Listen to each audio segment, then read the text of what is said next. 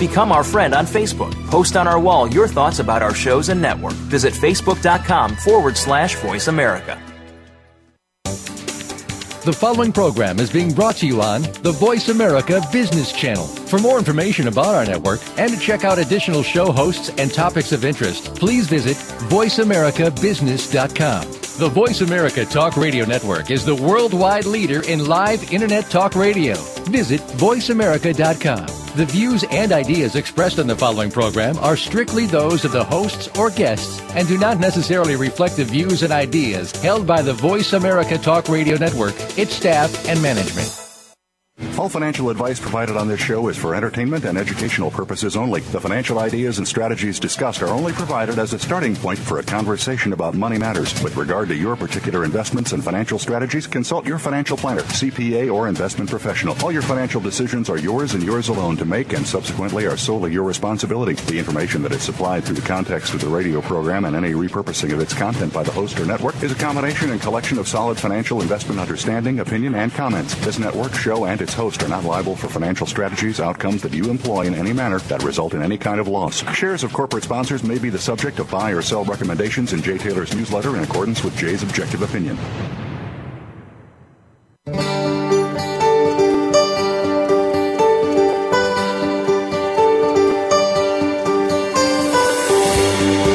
Welcome to Turning Hard Times into Good Times with your host, Jay Taylor. This hour will help investors fix issues and achieve personal gain. Now, here's your host, Jay Taylor. Welcome to Turning Hard Times into Good Times. I'm your host, Jay Taylor, and as I always like to remind you, I'm also the author of a newsletter called Jay Taylor's Gold, Energy, and Tech Stocks, and my company, Taylor Hard Money Advisors, is also in partnership with two excellent newsletter writers, Roger Wiegand, who publishes Trader Tracks. That's a letter that's geared towards commodities and currency trading, and Chen Lin, who publishes What is Chen Buying, What is Chen Selling. And we do like to tell you that we also have a special introductory offer that you can take advantage of if you are not familiar with these three publications. Each separately you can order them, and you can call Claudio Bassi in New York for that number, 718-457-1426.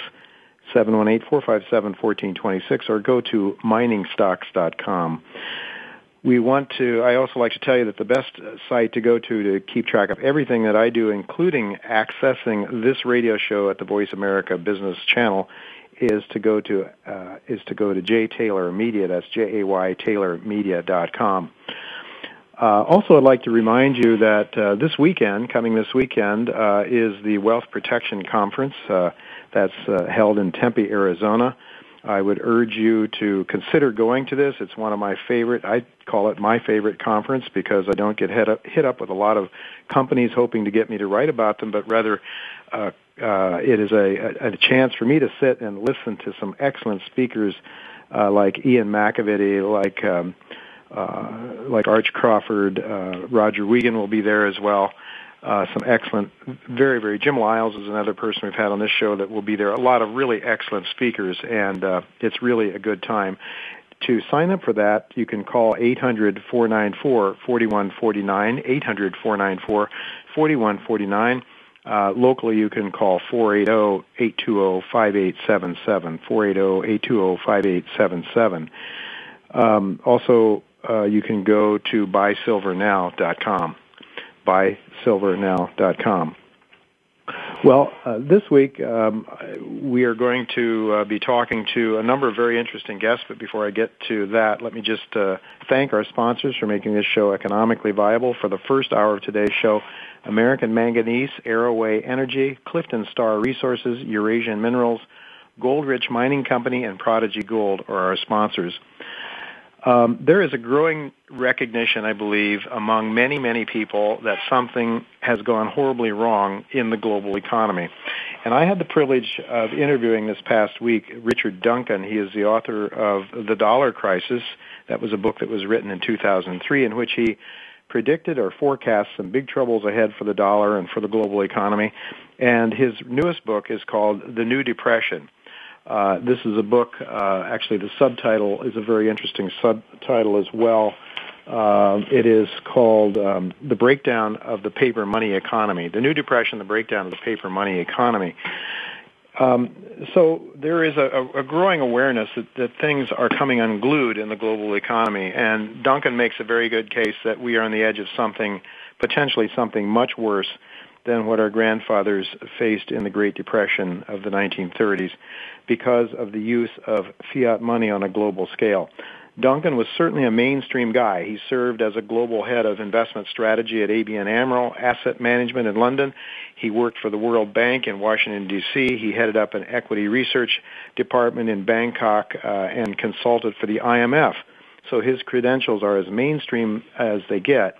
Though he does offer some hope for the future and very unconventional and perhaps controversial ideas, especially to Austrian economic thinkers. Mr. Duncan does worry that we're really staring into the abyss, and that unless we do something fairly quickly, we could be in really big trouble. So next week, Richard Duncan, I don't think you're going to want to miss his insights, controversial or not. They are really very, very interesting and I think important to listen to. One of my main guests today is Danielle Park, and she is the author of an excellent book on investing for non-professional investors, and for people that really, professional investors as well as people that have regular jobs to do and don't have the time to sit around and stare at the screens and think about investing all day long. Her book is Juggling Dynamite. It is an excellent book. It was written a few years ago. I know Danielle Park very well because she frequently she is frequently on the show at the various shows with me. And my wife is just telling me that I know her so well that I don't even pronounce her name right. It's Danielle Parks.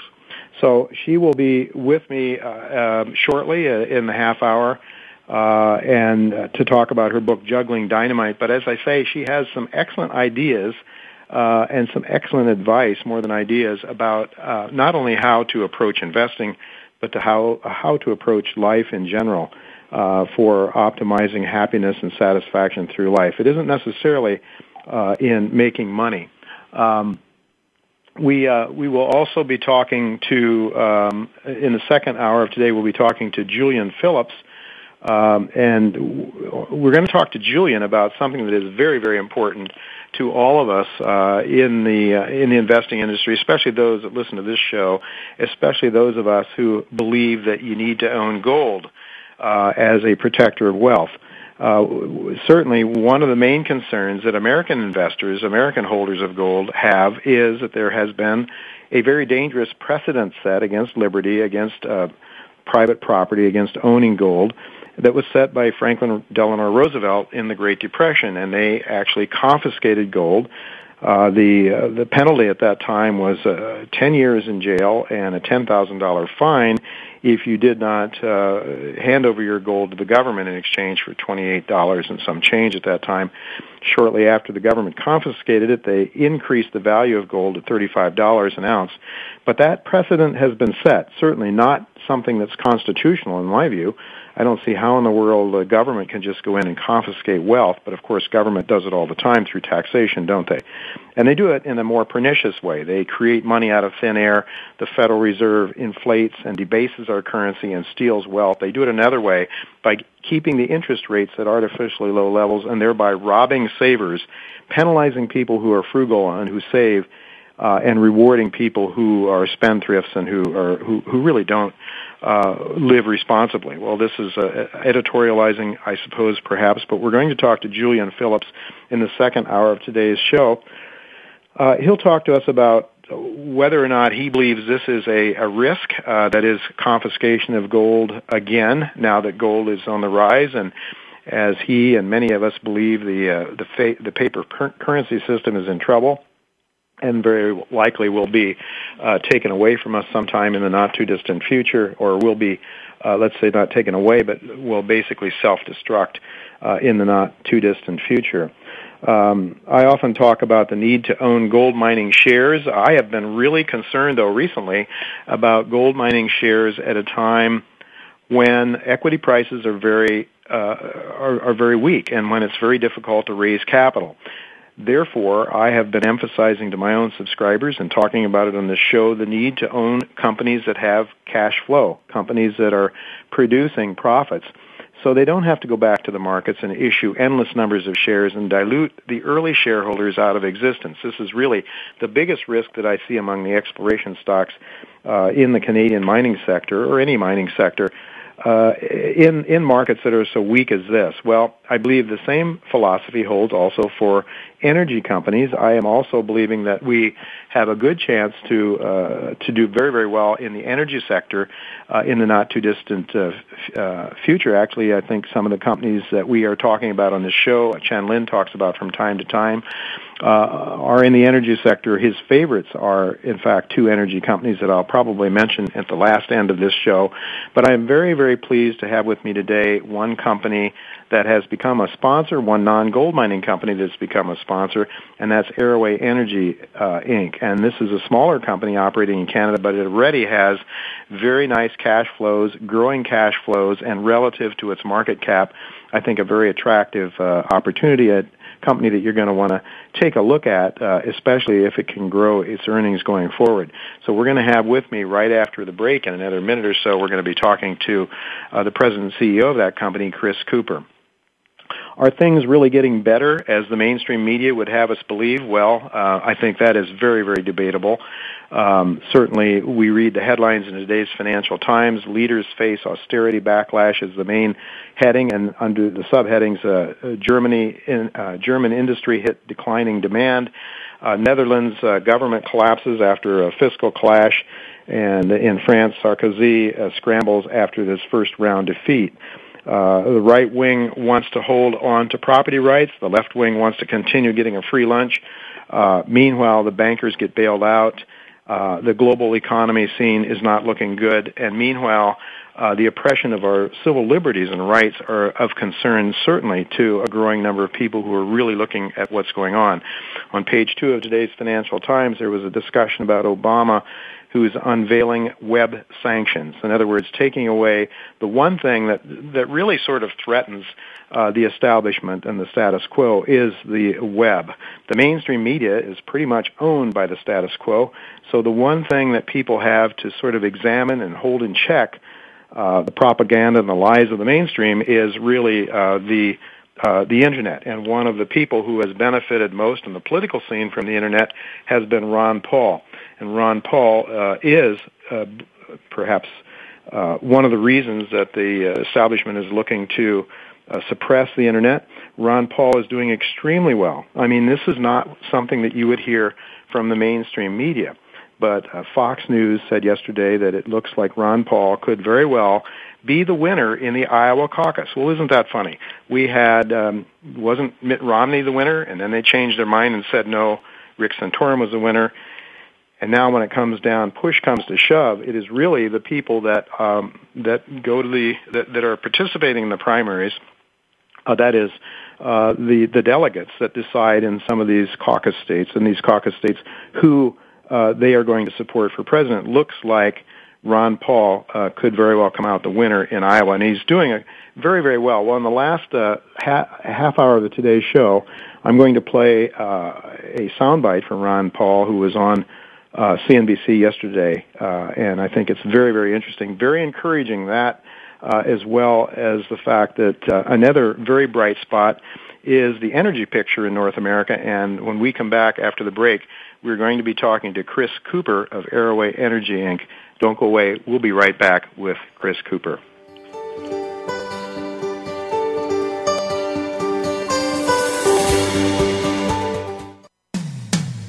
When it comes to business, you'll find the experts here. Voice America Business Network.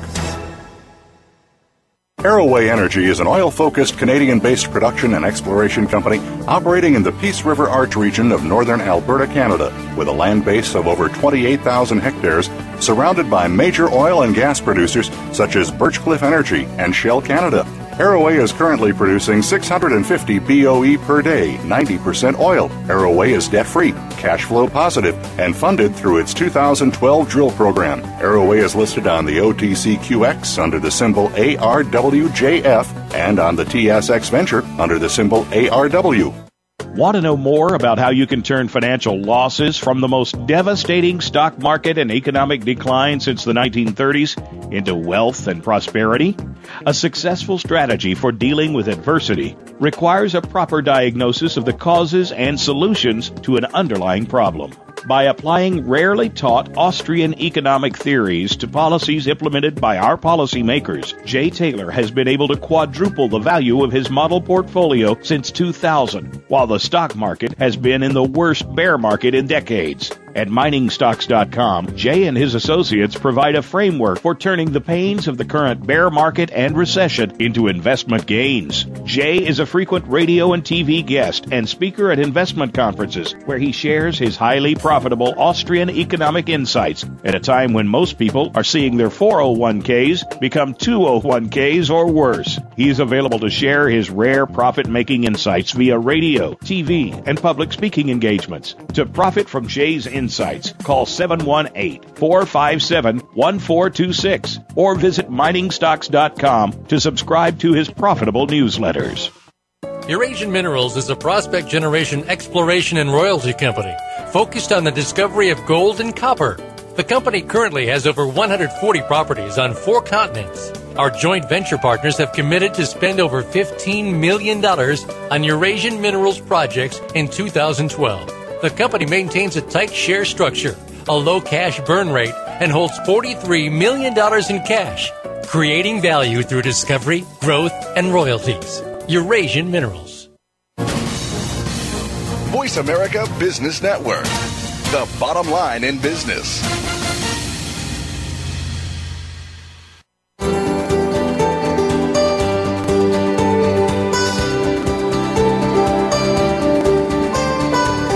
You're listening to Turning Hard Times into Good Times with your host, Jay Taylor. If you have a question or comment about today's show, Jay would love to hear from you at 1-866-472-5790. That's 1-866-472-5790. You can also send an email to questionsfortaylor@gmail.com.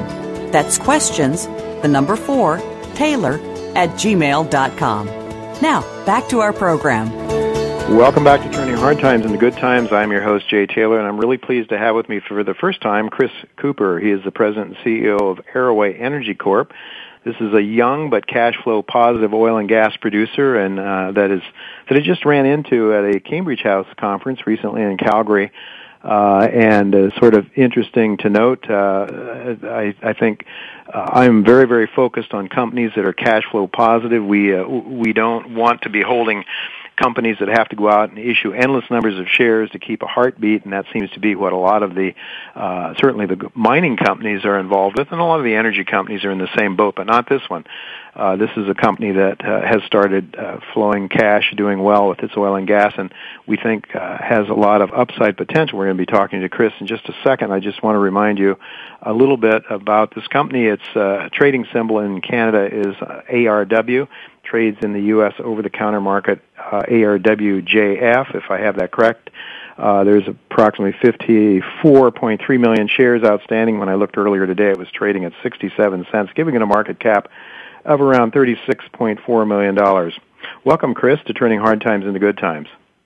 Well, thanks a lot, Jay. Thanks for having me on this afternoon. Really good to have you. I ran into your IR person at the show in Cambridge, the Cambridge House show in Calgary, and she came up with a slogan I think really makes a lot of sense. It's kind of funny, but I think it makes a lot of sense. She said, you know, Jay, cash is king, but cash flow is King Kong.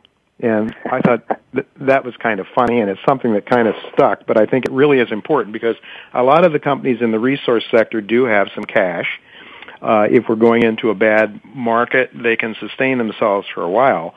But the companies that can keep that cash flowing obviously are in a much better shape than those that just have some temporary cash in the bank. So we're really looking very much at companies like yours. I believe your company is quite young. Could you tell us a little bit about the background of the company? Is it a fairly new company? Yes, absolutely. We started the company in September of 2010, and we're located up in the Peace River Arch area of northern Alberta. And it was, started on a small 4-section farm-in with a private company where we're the non-operating joint venture partner. We were paying at that time 75% of all costs to earn 50% of the revenue. And, fast forwarding to today, we've grown the company from that 4 sections to 121 sections, or, if you want to translate that into acres, it's over 77,000 acres or 31,000 hectares. We've got a really, really large contiguous block of land surrounded by 5 majors with current production of approximately 850 BOE a day of a couple of weeks ago. And as a result of the low natural gas prices in Alberta, which are now at around the $1.50 level, we have since shut in all of our gas production. So really today we're producing 650 BOE a day, of which 90% is oil. So we're very, very focused, very oil-focused company.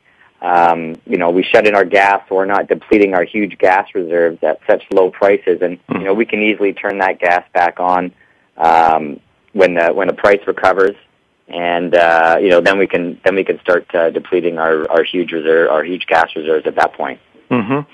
While we're on that topic, what about the gas price, and how long is it going to take for that to recover? Because it is, for everything that I hear, there's quite a glut of new natural gas that's coming onto the market or that is being produced. Yeah, I agree. A couple of years ago, I thought that it was a blip and that gas would recover. And then now, a couple of years later, it's the price has deteriorated further. But I hear the same things and read a lot of the same, probably the same articles that you're reading. It's just the price of natural gas in the future does not look very rosy at this point. That's for sure. And we can produce natural gas typically cheaper than most companies because our joint venture partner owns all the infrastructure, the gas plant. I was able to negotiate a price where we're paying the same amount as our joint venture partner for our gas gathering and transportation. So, we do have a competitive advantage in a lot of other companies for gas, but at this point, where the price is today, it just doesn't make sense to produce your gas and deplete your reserves at this level. So we're 100% focused on oil now. Of course. Well, it is good news for the North American economy for sure. This low gas price, I think it's certainly one of the bright spots. But for those of you that's producing it, but it's good you have a lot of oil as well, and the oil prices are very strong right now. What's your outlook for oil?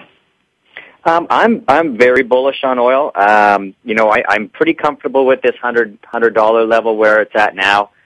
And then if you add in some of the political instability around the world with North Korea and what's happening in Iran, if there's any kind of military threats there at all, I think you're going to see a big jump in the price of oil. It's been great for us. We've been cash flow positive for the last 3 quarters. Q4 2011, we earned $822,000. Q1 of 2012, we had net income of $696,000. In our last quarter, when you pull out all the non-cash items, we made over $200 million, or 5 cents a share. So we're, I guess back to what you said earlier, cash is king and cash flow is King Kong. 5 cents a share for a company that's selling. That was 5 cents a share when? During what period? That's after you pull out the non-cash items. So we had to take a non-cash charge on depletion for the year. Non-cash charge for our stock-based compensation. So we pull those items out, and we're earning 5 cents a share in Q2. In Q2, okay. Possibilities of annualizing that over a whole year? I mean, you never know. Yeah, we've set a goal. Every year we try and set goals. We set a goal to exit 2012, and that's exit December 2012, at about 1,200 BOE a day of production net to us. Again, we're looking to be, 90 to 95% oil weighted. And, as far as the earnings per share, we've set a target of 12 cents earnings per share for 2012. And, I think that's something that we can achieve for sure. Not too bad for a stock that's selling at 67 cents or so, I guess, today. Well, yeah, the markets, the equity markets have been hit pretty hard here in the past couple of weeks. And, I look at our stock price, and I don't typically get too nervous as a typical retail investor would because I know that our our fundamentals are strong. We have strong cash flow. We're making money. We are fully financed through our 2012 drill program. The last financing this company did was in December of 2010. So our goal is to really limit the dilution to our current shareholders and drill out of our cash flow and our current bank line, and we will be able to achieve that right through our 2012 drill program. One of the things I like to see in any company I'm following is a management that under-promises and over-delivers, and I noticed that I think you were providing guidance last year of perhaps 600 barrels a day by the end of the year, and you reached 660 barrels of oil a day. So I think that you're suggesting now that your target is 1,200 barrels this year, so I suppose that gives you some credibility having hit last year, But I think I agree. I try not to set goals that are, unattainable, obviously. And, we're pretty comfortable that we can get to 1,200 BOE a day this year. We have a very oil-focused drill program.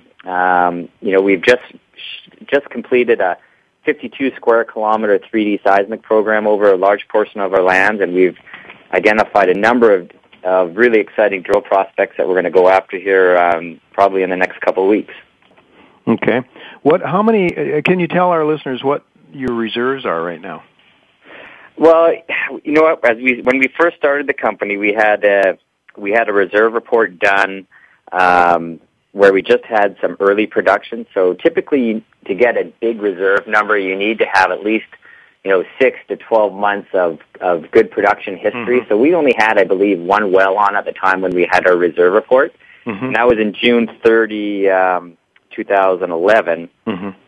So we didn't get the big reserves that we were hoping for. We only, not that we knew we wouldn't get a huge reserve number. We only got 138,000 barrels of oil equivalent, which we produced.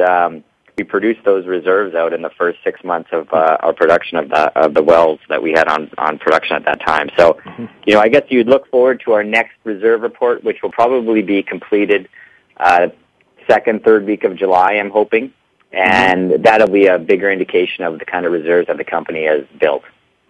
How many wells do you have now? How many are producing? And are these wells have multiple pay zones? Yeah, so we have about 8 wells that are producing right now.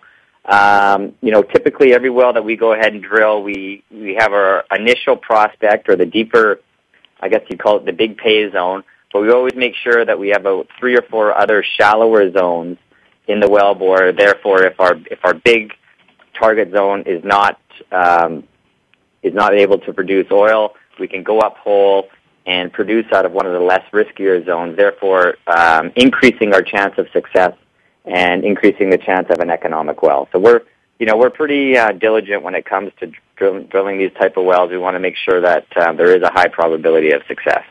Do you have any sense of the life expectancy and the production profile of these wells? I mean, do they have long lives? Sure. Yeah, absolutely. On our deeper Leduc type wells, they can produce anywhere from 7 to 8 years.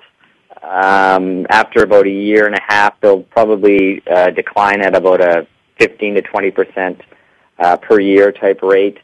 But we tend to, again, extend the life of these wells by, upon the depletion of our big zones, we will go up hole and produce from a shallower zone. So, really, you can get these wells producing anywhere from 10 to 15 years if you have a number of prospective shallower zones in these wells. So you're located in the Peace River area. You have a huge land base there of contiguous claims. One of the things that I would think investors would want to be aware of, producing oil, being able to show that it's in the ground is one thing. Being able to have the infrastructure in place to produce it, I think you indicated that you're fortunate in that regard. Would you care to comment a little bit about the infrastructure that's in place, and as you expand production, or maybe you want to talk a little bit about the potential to expand production and to drill and explore that vast area you have. But then if you're successful in that regard, are there pipelines? Is there a distribution system in place that will allow you to sell it? Right, yes. So again, our joint venture partner has controls the gathering facility and the gathering plant and all the pipeline in the area. I think in total there's about 70 kilometers of pipeline that runs directly through our property. So any wells that we're drilling are very close to that pipeline. It can be tied in immediately. And again, we're guaranteed access into the system. To have guaranteed access to infrastructure this far north in Alberta is an integral part of the success of this company, in that a lot of times companies can go up in this area and drill a well and not have control of their own infrastructure, and they're having to tie into a third party. And the third party is generally in control because they can charge that company anything they want to take their production. So, because we have that price established with our joint venture partner, we have a great relationship with them. We're guaranteed access. I think it gives us a competitive advantage as opposed to other juniors in the area, for sure. I noticed that you recently exercised a share buyback, I believe, and why so if you have lots of growth prospects? Yeah, we did a normal course issuer bid a couple months ago, and we felt that we saw that the markets were going to start seeing a bit of weakness, and we felt that we were extremely undervalued, and we still think we're undervalued. And so we instituted a share buyback program, and subsequently, we have purchased some shares back, and we just feel it shows a good we have the cash to do it, and it just signals to our shareholders that we are in a position of strength with our cash, and we feel that we're undervalued, and it helps out the retail investors as well, because we're actually not diluting the company. We're buying back the shares, and they'll be canceled. So we're bringing down the share count, and which will provide to a higher value for the company in the long run. Do insiders own a good chunk of this company? Yeah, the insider group controls about 22% of the company, and that's the insiders and the founders of the company. So we have a pretty good chunk of the company for sure. Yeah, I always like to see that. We like to see the managers' interest aligned with those of the shareholders for sure. So it's good to hear that. Well, you certainly do have an interesting story. Anything else you'd like to mention to our listeners before we conclude our discussion today? No, I think it's really important to be focused on the fact that we are an oil-focused company. We are cash flow positive. We have an aggressive program coming up for 2012. And, if we can continue on success of this company and get to our 1,200 BOE a day mark, we're essentially doubling the size of the company from last year. So hopefully the equity markets will improve, and that'll be reflected in our share price. And your website so our listeners can follow your progress. It's www.arrowayenergy.com. Excellent. Thank you very, very much for being with us. We'll look forward to talking to you again very soon. Folks, don't go away. We're going to be right back with Danielle Park. She's going to talk to us about juggling dynamite. Well, not exactly. It's about the dynamite that you have to face in these treacherous markets. So don't go away. We'll be right back with Danielle Park.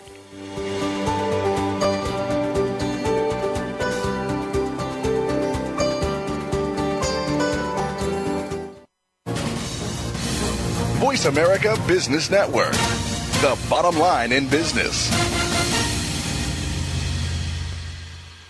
Why invest in Clifton Star Resources? Because they begin the year with excellent drilling results and high gold recovery tests on the Du Parquet project. A new experienced management team with proven exploration and development achievements is in place. The properties have historically produced over 1.5 million ounces of gold. They are located along the prolific Porcupine-Dester Break in mining-friendly Quebec, near Rouyn-Noranda. A new resource estimation will be released in May. Clifton Star is only 35 million shares outstanding and is well-funded. American Manganese Incorporated controls the largest deposit of manganese in the southwest United States, and their 43101 preliminary economic evaluation includes the potential to be the lowest cost producer of electrolytic manganese in the world. A National Instrument 43101 report of 13.8 billion pounds of indicated and 3.5 billion pounds inferred. Go to www.americanmanganeseinc.com. Voice America Business Network, the bottom line in business.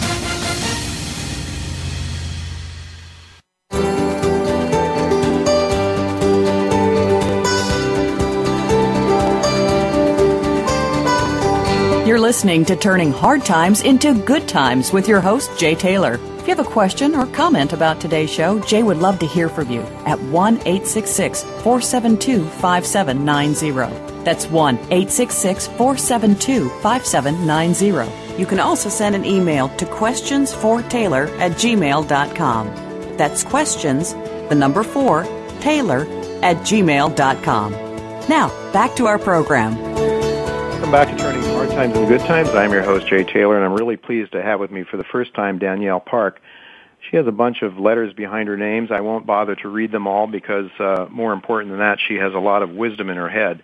We can have degrees behind her names, and we can have empty heads, I suppose, but Danielle Park isn't one of those people.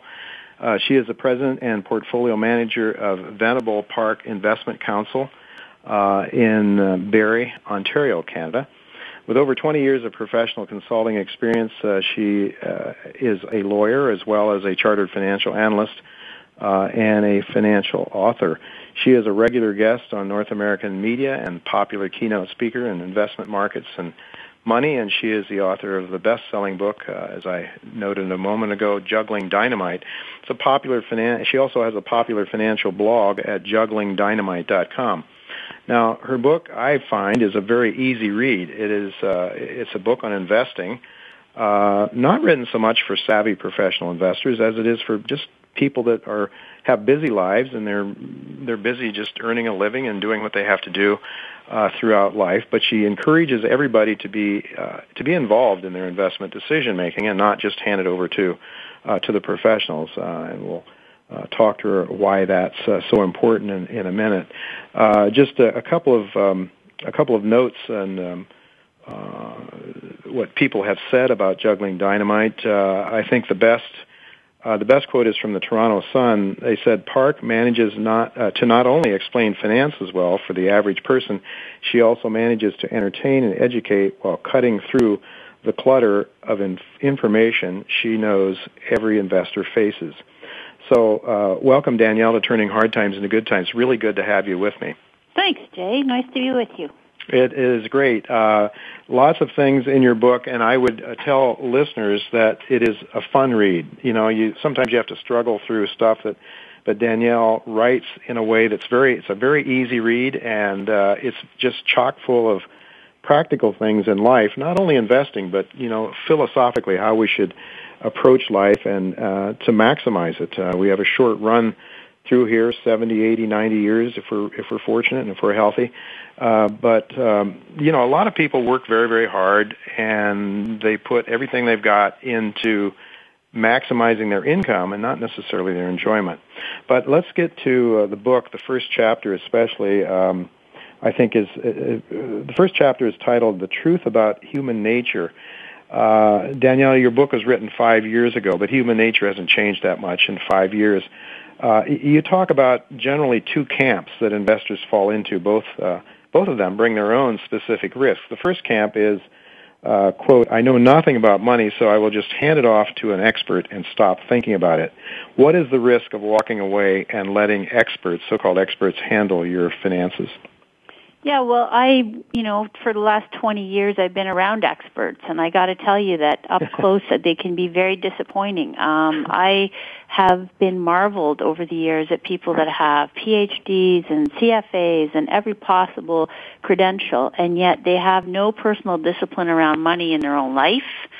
Very often. They also often have no risk management acumen, so they're very good at, picking risk and strapping it on and hoping for the best, but they aren't very good at seeing when it's not working. They aren't very good at shifting tact when need be within whatever market cycle we're in and, going to a more defensive mode. I find people are too intellectually confident very often and not enough about worrying about the downside. So, if you pair that up with people who in the general population are typically numerically challenged. I mean, most people have either an aversion to numbers and math, or they think that they aren't good at it. So they, maybe someone told them that somewhere back along the line, said, oh, you're not good at math or whatever. I find a lot of people really just blindly adopt those ideas and don't take it or make it part of their understanding. So when you couple those two things of an overly confident intellectual, person with credentials, but no actual discipline or perhaps, wisdom about what they're doing with people who blindly follow, you get the financial markets and the financial world that we live in today. And I think it's very much why we've had so much trouble developed in the last couple of decades, and where we are today in terms of the whole debt kerfuffle in the world has been, those two sides of that coin. So I know not everyone can be a PhD in economics, but I guess what I'm trying to say is you don't need to be smart about money. And it's trying to unlearn a lot of the marketing stuff that we've been taught that will help us to sort of be set free in this. Amen to that one. I would agree with you on that for sure. So it's a matter of not being passive. It's a matter of taking an interest and being aware of what's going on, even if you can't manage your money actively yourself every day. It's a matter of caring. Yeah, it's also taking personal responsibility. So here's a little thing I've noticed over the last few years. How we got into this pickle with all this financial architecture, where people were, gaming their credit score as an example. And there was whole firms devised to help you game your credit score or, make your credit score look better than it was because you were in the business of loan taking. Like individuals were acting as if loans were candy that people were giving them out and your whole life dependent upon your ability to secure financing. Actually, that's a very dangerous path, and we've learned that through history many times in the credit cycle. It's typically, something that ends up in a bubble and a burst, and then after that, people usually adopt a different behavioral approach, which says, what, I don't want more credit. I don't want loans. I'm in a position of strength when I live on my own cash flow, when I buy less and save more. That's how you actually build financial strength over time. And so this whole reliance on financial architects or engineers was all really a reflection of our own laziness in some way, our own lack of discipline, our own not wanting to know the truth, which was that we weren't very well off, that we needed to really not buy all the Gucci bags, just live on less, a more modest life, and exert your energy in positive ways. So another example of that is, this whole eating out as an example. Eating out, spending money, buying things on credit cards in order to live this high life, which in the end destroys your health. Because so many people in the Western world are now dying of overeating, which is such an irony in a world where in the developing countries people are, struggling to get a meal. So you have to really say to yourself, if money is an exchange of energy, like it's energy you've stored from your efforts and work, and you now expend that energy in exchange for things you need in your life, how wise is it to give that energy away for things that are actually harming you, like too many consumer goods filling your garage or bad food polluting your body? And in the end, if you can see that this is the way it is, you can sort of alter your choices. And the end goal, I think, is to end up with a life where the tail is not wagging the dog, right? You are actually deciding your own steps, and you're not at the whim of a banker or someone who's withholding credit, but you're in a position of your own power. Well, for sure, and understanding your own power is one thing. I think you talk in the book also about sort of subconscious desires, or let's say impulses, rather than allowing our intellects to guide us. We get sort of sucked into different things before emotional, right? Like instead emotional. Of the frontal lobe, where the logic-based center can make certain decisions, but the emotional side often struggles with the right thing to do. Right. So. I want to get to solutions for that. If you can give us 5 easy solutions or whatever, how we can control our behavior in a rational way rather than in an emotional way. But Yeah, I just would like to talk a little bit about the second major sort of general camp that you talked about.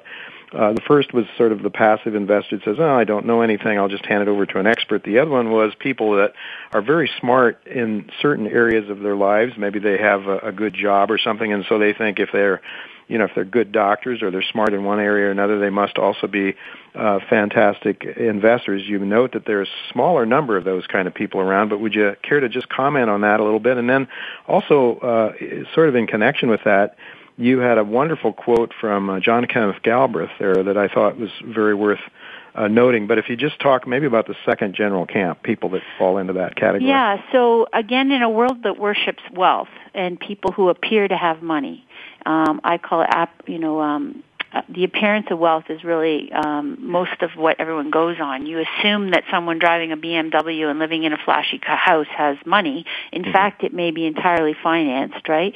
But on the other hand, other ways that people get money are not necessarily all above board. Sometimes people steal money. Sometimes they take it, on some undue advantage. Maybe, there's various ways that you get it, and retaining it once you get it is really a lot harder than people think. So what I've noted over the years, and this is all based on, the fortunate position I've had of being, coming into the law finance world more than 20 years ago, knowing absolutely nothing and really learning everything the hard way, by the way.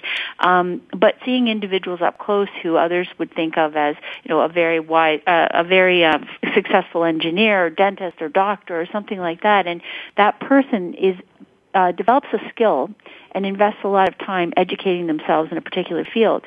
That then translates into making money, which is great. But they then make the catastrophic assumption that because they're so smart and because they've been paid so well for their efforts, they therefore know a lot about money in general, or they know how to passively invest in things, which is a totally different dynamic than building your own discipline, skill, work, business, profession, So I think that it's important for people to understand that there's a lot more to it than, just on first blush what may seem. Mm-hmm. So there's sort of an arrogance or sometimes, I don't know, I just thought the quote from John Kenneth Galbraith, and I'll just read it here because I think it's so good. The most constant impediment to our financial success is human nature. We are impulsive animals by origin and nature. We can be enormously influenced by emotional swings and faulty logic.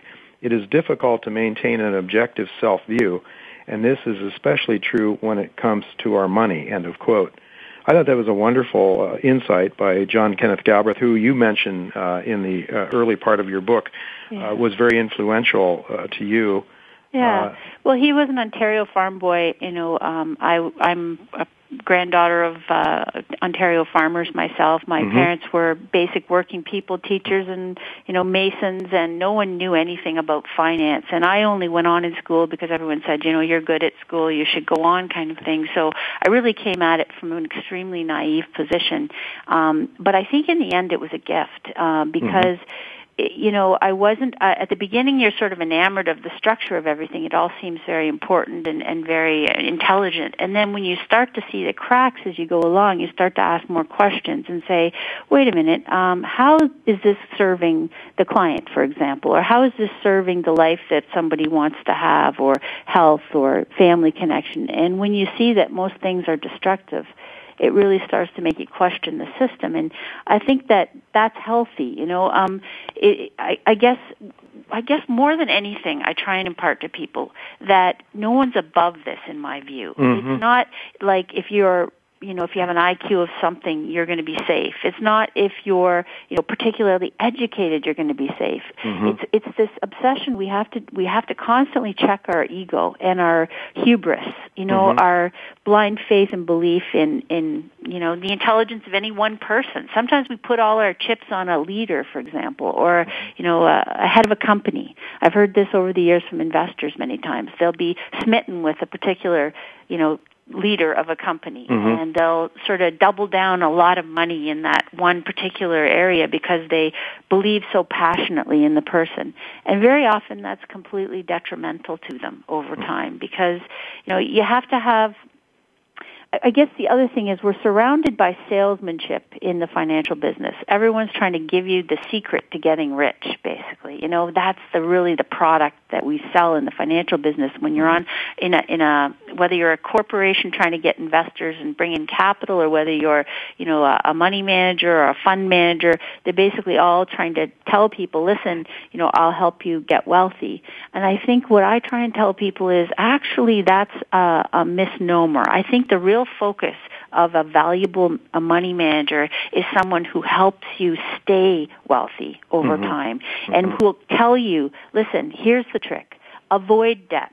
Pay it off as fast as you can. Live within your means. Build up your savings. Don't take huge risk. You know, once you double down and put the risk in your business and your profession, as we all must do to develop our skill set, we put a lot of risk in our own personal business or profession. But once you get capital there, have the good sense to protect it.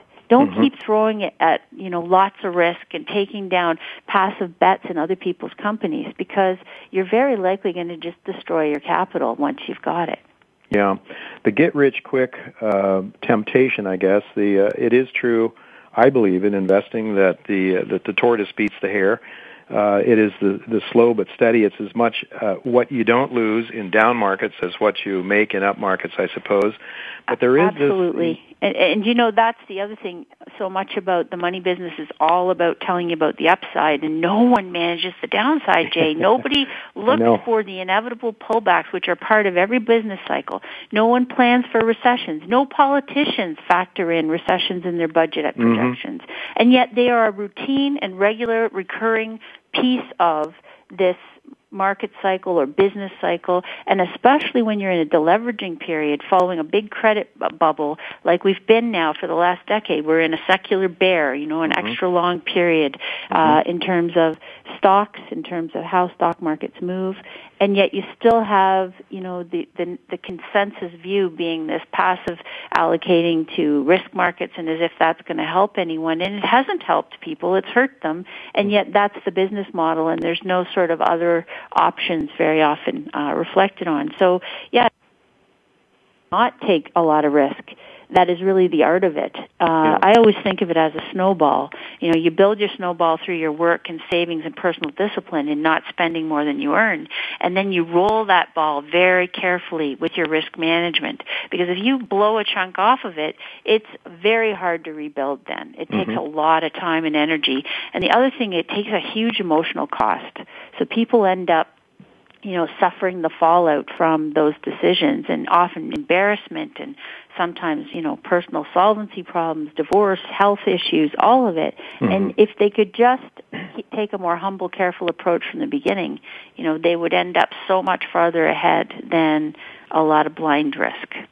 There's no doubt that telling people to sell stocks and take losses rather than to try to win them back at some points is the most unpopular advice you can give. I just recently suggested to my subscribers they sell 75% of their equity holdings and build cash. It was about the same time that you and I were on a panel discussion, and that's why I was nodding my head when I heard you talk. So you think we're in a bear market, a secular bear market that started, back in 2000? Yeah. I mean, you just answered one of the questions I had for you. Thank you for that. And where are we in this cycle now? Do we still have a ways to go, in your view, in this secular bear? Yeah, typically they last about 17 years, these periods, and they come one after a secular bull run like we saw from 1982 to 99, and then it's routinely typical that you get another period after that which is about as long and where conditions are completely the opposite of the favorable conditions you saw in the prior secular bull phase.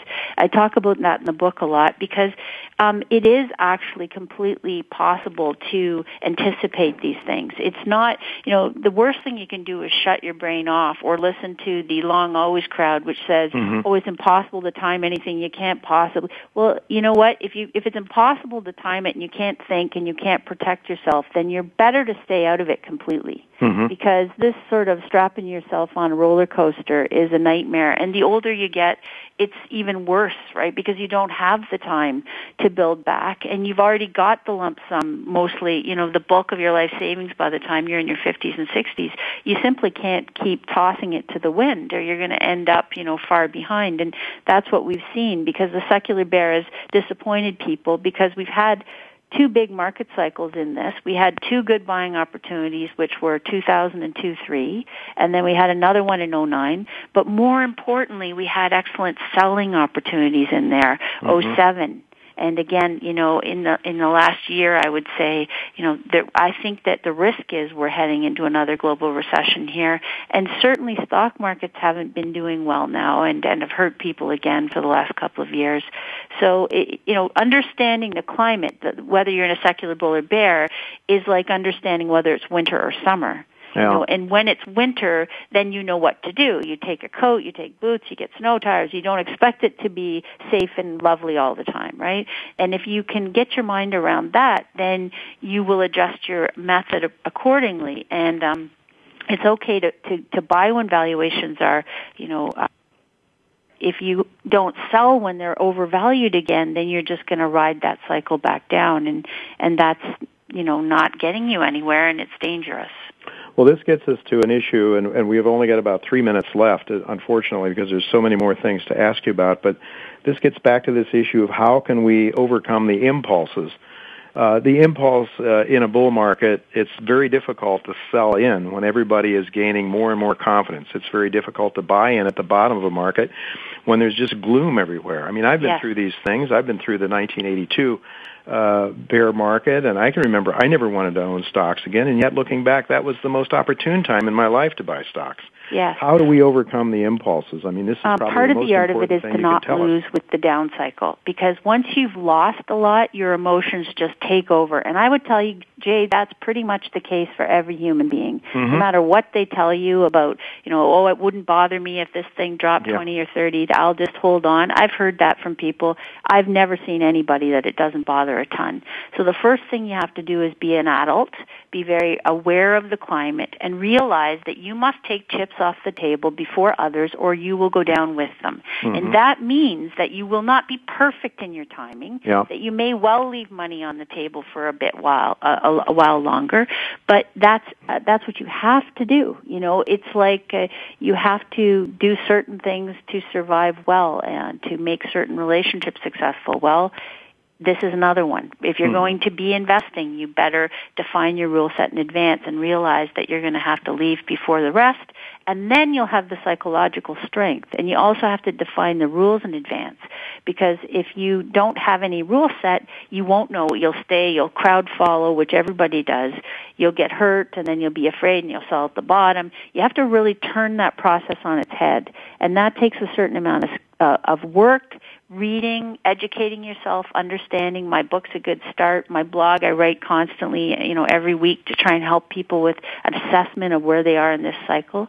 But, a lot of the right financial advice has nothing to do with how much you should have in equities. It's actually to do with all the planning and accumulation phase that goes before that, and how to protect it. Danielle, unfortunately, we're out of time. I want to ask you, give our listeners your blog so they can follow your work there. Sure, jugglingdynamite.com. Jugglingdynamite.com, and we have readers all over the world. I would mention to our listeners also, get this book, Juggling Dynamite, Danielle Park, and page 95, for example, is an excellent. There's an excellent illustration there that sort of suggests what kind of stocks you should buy or what kind of investments you should make during different cycles. This is a very practical book. It's also a book that provides some very, very good insights into human behavior and how you can optimize your love of life and stay healthy and so forth. Danielle, thank you very much for being with us. It's been a pleasure talking with you, and I hope to have you back again sometime soon. Thanks, Jay. It was great. Thanks. Don't go away, folks. We're going to be right back. We're going to talk about the potential for confiscation of gold. Is it a reality? Is it something that we need to be worried about or not? Julian Phillips will be with us right after the commercial break. Don't go away.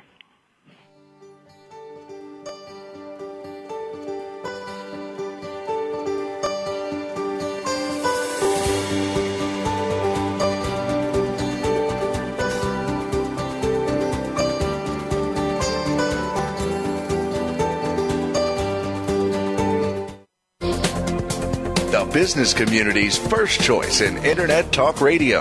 Voice America Business Network. Eurasian Minerals is a prospect generation exploration and royalty company focused on the discovery of gold and copper. The company currently has over 140 properties on 4 continents. Our joint venture partners have committed to spend over $15 million on Eurasian Minerals projects in 2012. The company maintains a tight share structure, a low cash burn rate, and holds $43 million in cash, creating value through discovery, growth, and royalties. Eurasian Minerals. Arrowway Energy is an oil-focused Canadian-based production and exploration company operating in the Peace River Arch region of northern Alberta, Canada, with a land base of over 28,000 hectares, surrounded by major oil and gas producers such as Birchcliff Energy and Shell Canada. Arrowway is currently producing 650 BOE per day, 90% oil. Arrowway is debt-free, cash flow positive, and funded through its 2012 drill program. Arrowway is listed on the OTCQX under the symbol ARWJF and on the TSX Venture under the symbol ARW.